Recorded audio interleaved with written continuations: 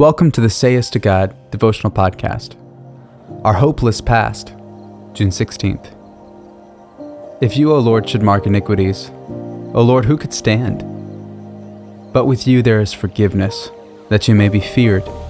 Psalm chapter 130, verses 3 through 4. The joy of salvation fades when we forget how lost we were in our lostness. This is why the Bible repeatedly reminds us of our desperate condition before we were born again through the mercy and blood of Christ. You who were once slaves of sin, Romans chapter 6, verse 17. At one time you were in darkness, Ephesians chapter 5, verse 8.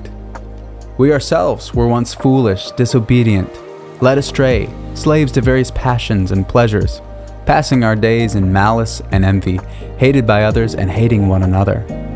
Titus chapter 3, verse 3. Charles Spurgeon wrote, "If men were to be judged upon no system but that of works, who among us could answer for himself at the Lord's bar and hope to stand clear and accepted?" When we reflect on our past hopelessness, it is not to see what we have made of ourselves, but to re-enthuse ourselves with God's mercy. Where would we be today if we had not met Christ on that day? So here's your next yes to God.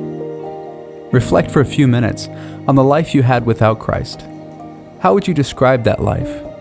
Now give thanks for the life you have in Christ. How would you describe this life?